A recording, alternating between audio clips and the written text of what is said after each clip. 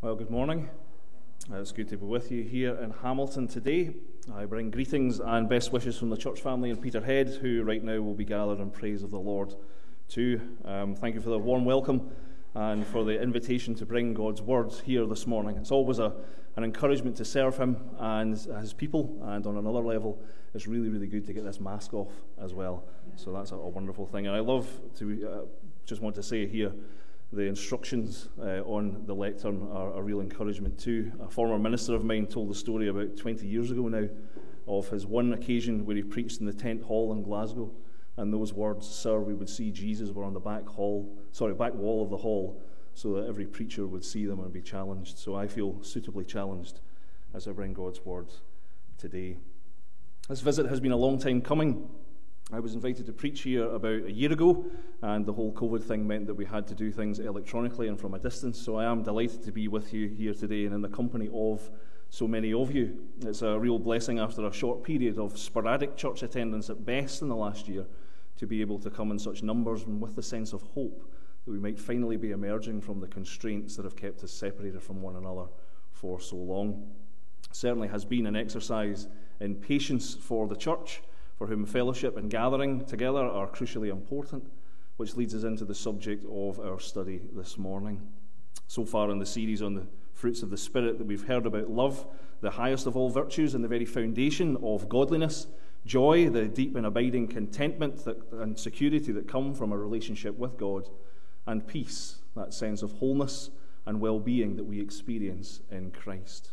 Which brings us this morning to the virtues on Paul's lists that bring harmony to relationships, beginning with the spiritual fruit of forbearance or patience. We're going to open God's Word and read two passages of Scripture from the book of Colossians today, and we'll dip into these as we consider this topic together. So if you have a Bible to hand, I'd encourage you to open it and read along with me. I'm reading from the NIV. I'm sure you'll cope if you have a different translation in front of you. And let's read from chapter 1 and begin at verse 9. This is the word of God. "For this reason, since the day we heard about you, we have not stopped praying for you. We continually ask God to fill you with the knowledge of His will through all the wisdom and understanding that the Spirit gives, so that you may live a life worthy of the Lord and please Him in every way, bearing fruit in every good work, growing in the knowledge of God, being strengthened with all power according to His glorious might, so that you may have great endurance and patience, and giving joyful thanks to the Father who has qualified you to share in the inheritance of His holy people in the kingdom of light. For He has rescued us from the dominion of darkness and brought us into the kingdom of the Son He loves, in whom we have redemption, the forgiveness of sins." And now just over the page on Colossians chapter 3, reading from verse 5. Again, this is His word. "Put to death, therefore, whatever belongs to your earthly nature, sexual immorality, impurity, lust, evil desires, and greed, which is idolatry. Because of these, the wrath of God is coming. You used to walk in these ways in the life you once lived. But now you must also rid yourselves of all such things as these: anger, rage, malice, slander, and filthy language from your lips. Do not lie to each other, since you have taken off your old self with its practices and have put on the new self, which is being renewed in knowledge in the image of its Creator. Here there is no Gentile or Jew, circumcised or uncircumcised, barbarian, Scythian, slave or free, but Christ is all and is in all. Therefore, as God's chosen people, holy and dearly loved, clothe yourselves with compassion, kindness, humility, gentleness, and patience. Bear with each other and forgive one another if any of you has a grievance against someone. Forgive as the Lord forgave you. And over all these virtues put on love, which binds them all together in perfect unity." Amen. May God add His blessing to this reading from His precious word. Let's pray together before we begin. Heavenly Father, we thank you for the gift that your word is to us.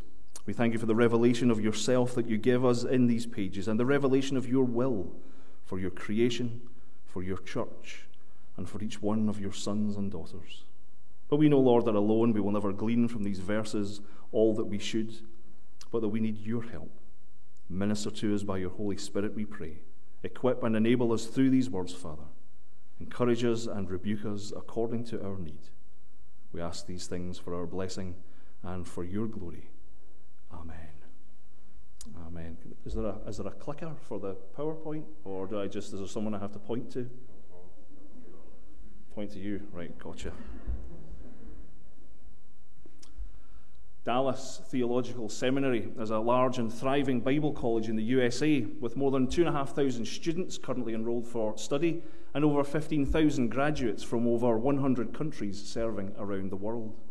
In its early days, however, these kinds of statistics must have seemed very far off as the college struggled financially. At one stage, the seminary was in desperate need of $10,000 if they were to keep their work going.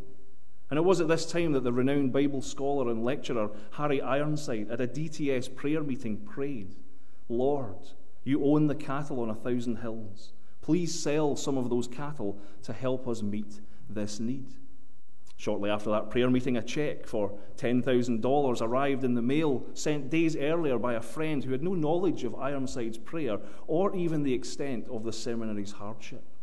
The attached note said simply that the money came from the sale of some of the donors' cows. We have all, I'm sure, heard such stories of answered prayer and the abundant provision of the Lord poured out through human mediators who are oblivious to the need that they are meeting. But what we have here in Colossians 1 is something different. It's a prayer offered by the apostle on behalf of the believers in the church at Colossae for something he knows that they, and indeed every believer, needs. Having offered his thanksgiving in verses 3 to 8 for their positive reaction to the gospel as it was shared with them, Paul continues from verse 9 with his petition on their behalf, that having started their walk with the Lord well, that they would not succumb to complacency or apathy, but that they would continue on the right course. He says there from verse 9, for this reason, since the day... Sorry, I'm in the wrong page. From verse 9, he says, we continually ask God to fill you with the knowledge of his will through all the wisdom and understanding that the Spirit gives, so that you may live a life worthy of the Lord and please him in every way. Paul prays that the Colossians will grasp the will of God as revealed by the Lord, but not the will of God as we often understand it when it concerns the directions of individual lives or informs our decision-making. What the apostle speaks of here is the deep and enduring understanding of the revelation that God has made through his Son, and how that discloses his will for the universe as a whole, as well as for the Colossian Christians. That it does not please the Lord to allow humankind to destroy themselves on account of the transgressions and rebellion that disgrace us in his eyes. And that true to his word given in the 3rd chapter of Genesis, he would make provision to deal with that sin so that we would not have to forfeit the relationship with the Lord that we were created for. Because, as revealed to Abraham, as the single descendant of his that would be the one who would bring the blessing of salvation to people of every nation, has come. Because, as revealed to David, the one that would wield authority and sovereignty on his throne forever, overcoming death to reign for all time and beyond, has come. Because, as revealed in the symbols of the new covenant, his Son has come, enduring a broken body, shedding his precious blood, and laying down his life as a punishment for our wrongdoing, so that by coming to him in faith, we may be forgiven our sins. We may instead be clothed in Jesus' own righteousness, and we may look forward to everlasting life by his side. This is a pretty wordy way of saying what the Lord has given us so much more succinctly in John 3:16, isn't it? That God so loved the world that he gave his one and only Son, that whoever believes in him shall not perish, but have eternal life. And it is the prayer of the apostle that the knowledge of this and that the understanding of what this means will furnish us with the ability to make good and correct decisions that are in accordance with God's will as we witness and as we minister and as we fulfill our roles for the advance of his kingdom. But this Christian development is not to be a purely academic exercise. The changes that are to be observable in us do not stop with a mental transformation that changes our perspectives and our attitudes. They must lead to a behavioral transformation too. They must lead to a life that, as verse 10 says, is worthy of the Lord. What does such a life look like? Well, Paul tells us here from the tail end of verse 10. It is bearing fruit in every good work, growing in the knowledge of God, being strengthened with all power according to his glorious might, so that you may have great endurance and patience. He starts by telling us that such a life will be characterized by effectiveness in our good works, meaning that what we do to serve the Lord and serve others will be appropriate in attending and encouraging our neighbours and glorifying him. And that instinctive knowledge concerning how we serve effectively, well, of course, that comes from our progression and our development, our increase in the knowledge of God. And this pairing is pretty much the Christian life in a nutshell, isn't it? If we understand the will of God, then we will, in love, share the good news of salvation through faith in Christ, and we will proclaim him for his goodness and his faithfulness. That's the Great Commission. And if we are to be faithful and obedient to the Lord, and are to be found doing good for the blessing and benefit of others, well, is that not the outworking of the Great Commandment?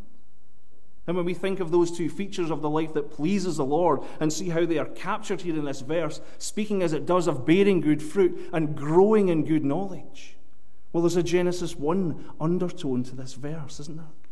There is creation language used in this description, which reveals and affirms that the Lord, through the response of his children to the gospel, confirms his original purpose for humankind, which is to establish them in his image. That's the transforming work of the gospel in our lives, brothers and sisters. That's what's going on as we are made new creations in Christ. That's what the Holy Spirit is doing in the hearts of every single person who put their faith and trust in Jesus. God is fashioning us according to the way he made the first man and woman. He is crafting us to be what he intended human beings to be prior to the fall of man and the entry of sin into God's perfect world. And this is impossible without the influence and the work of God himself. Colossians chapter 2 verse 3 tells us that Jesus is the source of the wisdom and the knowledge that we read about here. And verse 11 of chapter 1 that we read together tells us that the strengthening that he achieves in us is according to his capability and his desire. Now, coping with the difficulties and challenges of the Christian life is not an easy thing. But the Lord, in his grace and mercy, does not ask us to persist in our own strength and by force of our wavering and fragile human will. He gives us what he demands. It is God that strengthens us, God that enables us, God that is shaping us and honing us and sanctifying us into a greater likeness of his Son. It is God who with all power and with glorious might expresses his fundamental glory in empowering his children to be witnesses in our communities and to reflect the light of Jesus into the very darkest corners of this world. And with this enabling, he activates in us two related qualities affirmed by the apostle in the 11th verse: endurance and patience. So after 10 minutes, we finally get to patience. Thank you for your patience. Well, how are we defining what patience is? What is it? And how does it differ from endurance, which sounds like kind of the same thing? Well, the common theological definitions identify endurance as what faith, hope, and love bring to an apparently impossible situation. It's the quality that allows us to bear and withstand scenarios that we would otherwise be crushed by. We are here in good numbers today, which means that the church family of HBC have not yielded to despair following over a year of being locked out of your building and deprived of the one-to-one fellowship that we are so encouraged by as brothers and sisters in Christ. And that's on account of endurance. But as we said at the beginning, patience is a relational quality, which means that patience is defined as what faith, hope, and love exhibit to an apparently impossible person. But we need more than a dictionary definition of this if we're going to identify it and demonstrate it in our walk. We need to see examples of it that we can imitate. And of course, the best place that we can look to see this kind of patience is in God himself, the source of genuine patience. The wisdom and knowledge and the strengthening that empower us to be patient are, after all, divinely imparted. The indwelling Spirit is the instigator and generator of this patience. It is a fruit of his ministry in every believer. And so it is to the Lord that we must look for a picture of it. And there are many examples that we find throughout the pages of Scripture.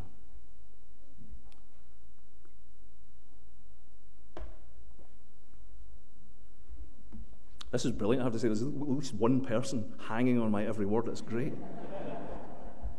At Peterhead right now, we are journeying through the life and times of Abraham in Genesis 12 to 25.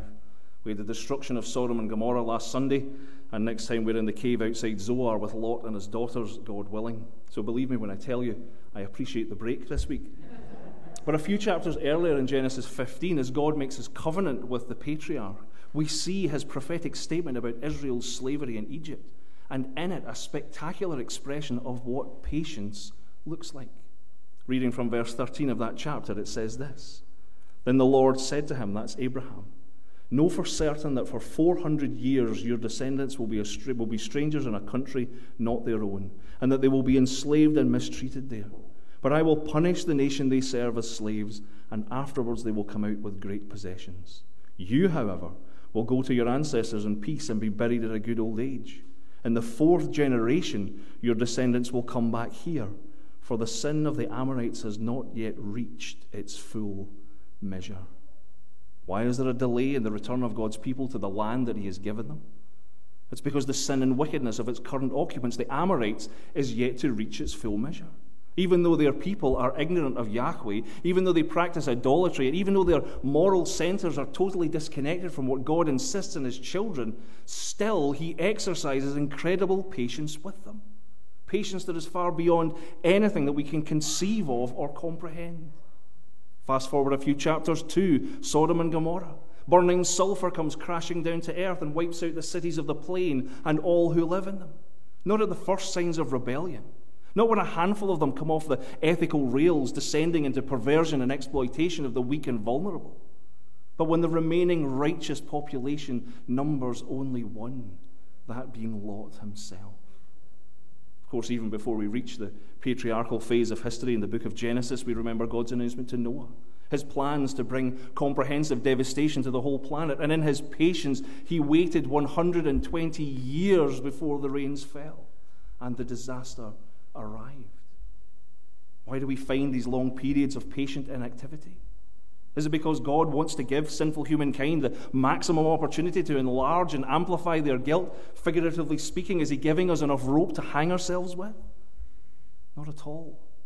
God describes himself to Moses in Exodus 34, verse 6, as the Lord, the compassionate and gracious God, slow to anger, abounding in love and faithfulness.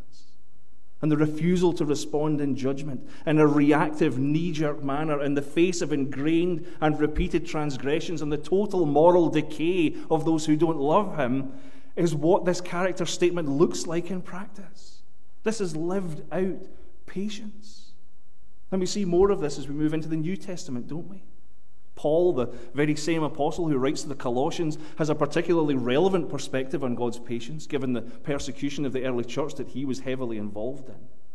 Because had the Lord brought him to justice as he nodded approvingly at the stoning of Stephen, or as he carried men and women off to prison for the crime of putting their faith and trust in Jesus for their salvation, what would have happened? Had God acted justly and punished this sin impatiently, hurriedly, spontaneously, then what would have been the outcome for Paul? It would have been spiritual death. It would have been eternal separation from the Lord and his fellowship and his love and his blessing. But is this the will of the Lord? To condemn and to destroy and to bring judgment on a first offense? Absolutely not. We've thought on the will of God already this morning, and it is in his grace and in his mercy and in his love to bring salvation to those unable to save themselves. It is to offer an escape from destruction. And for that to happen, it means allowing us to make mistakes before we meet the risen Lord. And the apostle testifies to this in 1 Timothy chapter 1, verse 16, where he writes, I was shown mercy, so that in me, the worst of sinners, Christ Jesus might display his immense patience as an example for those who would believe in him and receive eternal life. Now let's not get this bent out of shape here.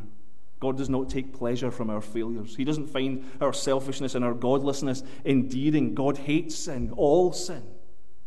But the fact that he allows us to commit sin, considering the personal affront that it is to him, shows the extent of his patience. And he models it for his servants too. Because our patience and our relationships with others must extend beyond the line at which we become offended or wounded or appalled if we are to fulfill our calling as the people of God. It has always been the way for His children that we suffer in His service, but that our discomfort must be overtaken by the privilege and importance of our task. Look at the Old Testament prophets. Look at what they had to endure in order to bring the word of the Lord to inattentive audiences, and look at the importance of patience in their ministries.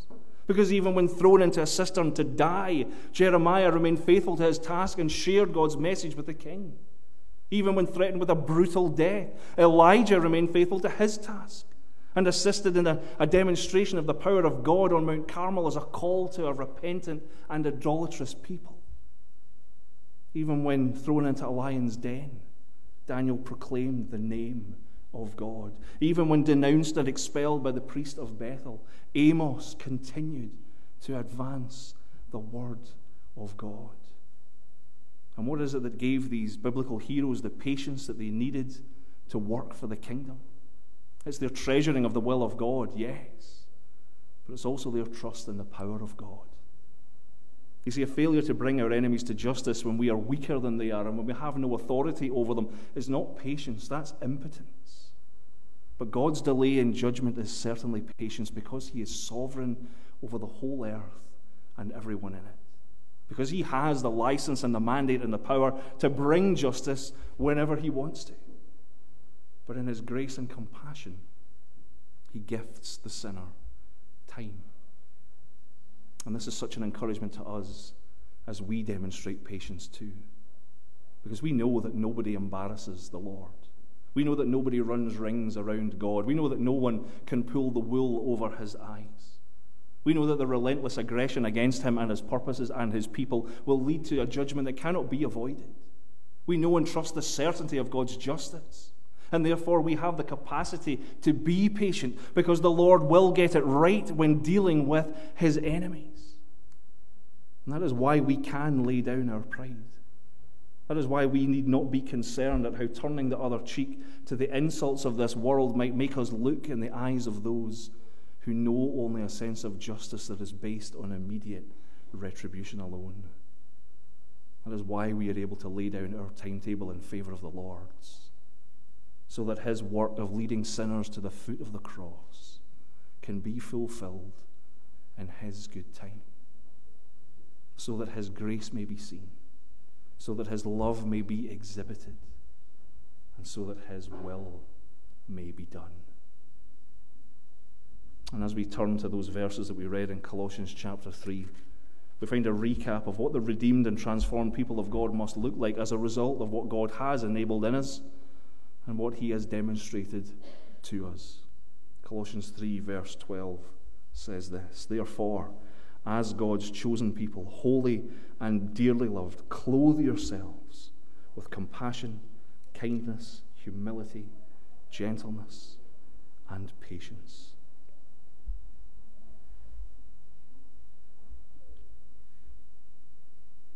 It's a long drive down from Peterhead to Hamilton on a Sunday morning. The good thing is there's not much traffic, but I did see a number of caravans and camper vans as I came down the A90, which is brilliant because it's a dual carriageway, so you don't get stuck behind them and you can get out and around them. But it does make me wonder every time I see them what the attraction is at taking a bit of your own surroundings and dumping it down somewhere else and calling that a holiday. I always feel that part of the joy of being away is changing your surroundings entirely and experiencing something different. I don't mean to insult anyone who has a caravan or a camper van. That's just the way my mind works. But as the apostle writes these verses, it's this sense of changing from the familiar that dominates his thinking here. Whatever has characterized us in the past, whatever we have bound our identity to, whether it's nationality or race or politics or religious background, however we have introduced ourselves to this world previously, it must change when we give our hearts and our lives to Jesus. Every barrier that our identity has built must come down. For once we have put our faith in Him, once we have repented of our sin and asked His forgiveness, once we have crowned Him as the Lord of our lives, then our identity is in Jesus Christ. And as His children, we must surrender to the sanctifying work of His Spirit and look like Him as we minister in this sin-broken world. And there are 5 graces that are listed here in verse 12 that must be evidenced in the believer. We are to exhibit compassion, the deep sensitivity to the needs and challenges of others. We are to demonstrate humility, the readiness to forego what we are warranted for the sake of others. Our gentleness, which is the outworking of humility in our relationships with others, must also be evident. And of course, kindness is the umbrella term for the basic attitude that we should have toward other people. How are you doing with those, Christian? Can people see these qualities in you? Are the people in your workplace or in your neighborhood or in your circle of friends unsurprised when they learn of your faith in the Lord? Or are they stunned because they have seen insufficient evidence of kindness and compassion and humility and gentleness? And what about the 5th item on that list? What about patience? Because these other 4 are qualities that we can radiate that aren't necessarily relational. We can be humble. We can do kind things without having to worry about how those things are received. But patience is different because it is a response to others. It's our reaction to the reaction of others when they encounter our compassion and our kindness and our humility. And this is where the rubber hits the road, Christian. We can speak so positively, we can think so positively about how swathes of people who we've never met are made in the image of God and how we must love them and cherish them and serve them. And then we meet them. And they do not always appreciate us. And they do not always like us. And they do not always even respect us. And worse, they don't respect the Lord either. And this is where the patience that Paul identifies as a crucial quality in the Christian believer must be drawn upon. What do you think when you hear stories about the vandalism of church buildings? I remember a break-in at a church. It's before I was a Christian, actually. A break-in of a church that my family were connected with. And they caused a horrendous mess and did some really unkind things to the fixtures and fittings and all sorts. It was horrible. What do you think when you hear stories like that? What do you think when you see kids leaving school after the Gideons have been in, tearing and discarding pages of the New Testaments that have just been handed? How do you feel when you hear some sneering atheist disparaging the Christian faith, calling God the mythical sky daddy, calling believers superstitious simpletons? Are you reacting to this? Is it getting your back up? This is where patience is required. This is where, in spite of every button being pressed by an antagonist, we refuse to abandon the relationship that we have with those people. Where we refuse to stop loving them. Where we refuse to stop telling them that sin and death have been overcome through Jesus' work on the cross. Brothers and sisters, I've never vandalized a church, and I've never destroyed a Bible, but I was one of those who called Christians fools and called their faith an emotional crutch before the Lord confronted me with my sin and introduced me to his Son. And without his patience, I would have been lost and I would have deserved it. And it's the same for all of us, isn't it? Whether we have been obstructive to him or whether we have been apathetic to him, we are only here. We are only God's chosen people, holy and dearly loved because of his patience with us. Patience that the world does not understand, but patience that we see with these other graces of chapter 3, verse 12 in the Lord Jesus Christ in his mission and his ministry on this earth. For who better reflects these things than him? Who in humility left the glory of heaven to take on the role of a servant? Whose compassion and kindness and love are so great that he went willingly to the cross to pay the penalty of our transgressions, enduring the violence of Roman torturers, to suffer the wounds that would heal us, and then to take his place at his Father's side in glory, where he patiently waits to return, to have his enemies made his footstool, and to take his people home. If we love Jesus and we are growing and keeping in step with the Spirit, then we must and we will demonstrate endurance and patience that witness to the forbearance of the Lord and that proclaim his grace to those who do not yet know him, no matter how they interact with us. In doing so, we establish that our hope is in him, and we also assert his will for this world. But of course, we remember that we do not practice patience in isolation. We've not just to become stoic and stand and suffer the slings and arrows of our enemies' words. The fruit of the Spirit that is the subject of this sermon series is presented in Galatians 5 as a single thing, not a collection of virtues. We cannot look at the list that the apostle has given us there and think of them as being 9 different jewels that we can aspire to hold, because they are 9 facets of the same dazzling gem, which testifies to our belonging to the Lord and to our cooperation with his work of sanctification. A work that is at the same time miraculous, but that makes use of the ordinary means of grace. The reading and exposition of Scripture, a life of prayer, worship of God, obedience to baptism, gathering around the Lord's table. That is walking with the Spirit every day of our lives, brothers and sisters.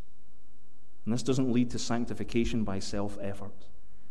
This is understanding of his methods and is using the gifts that God has given all of us to keep in step with him. This is how we cultivate a greater yield of spiritual fruit. May we all see our fruitfulness increase as he directs our course. Amen. Let's pray together. Heavenly Father, we thank you for your word, and we thank you for this passage from it. Lord, we thank you that in Christ our old sinful human nature no longer is able to dominate our thoughts and deeds, but that your Spirit is contending with it daily. We ask for your help, Lord, as we seek to crucify our degenerate selves and keep in step with the rhythms and the routines of the Holy Spirit. For we want to have the Spirit bear much fruit through us, your children.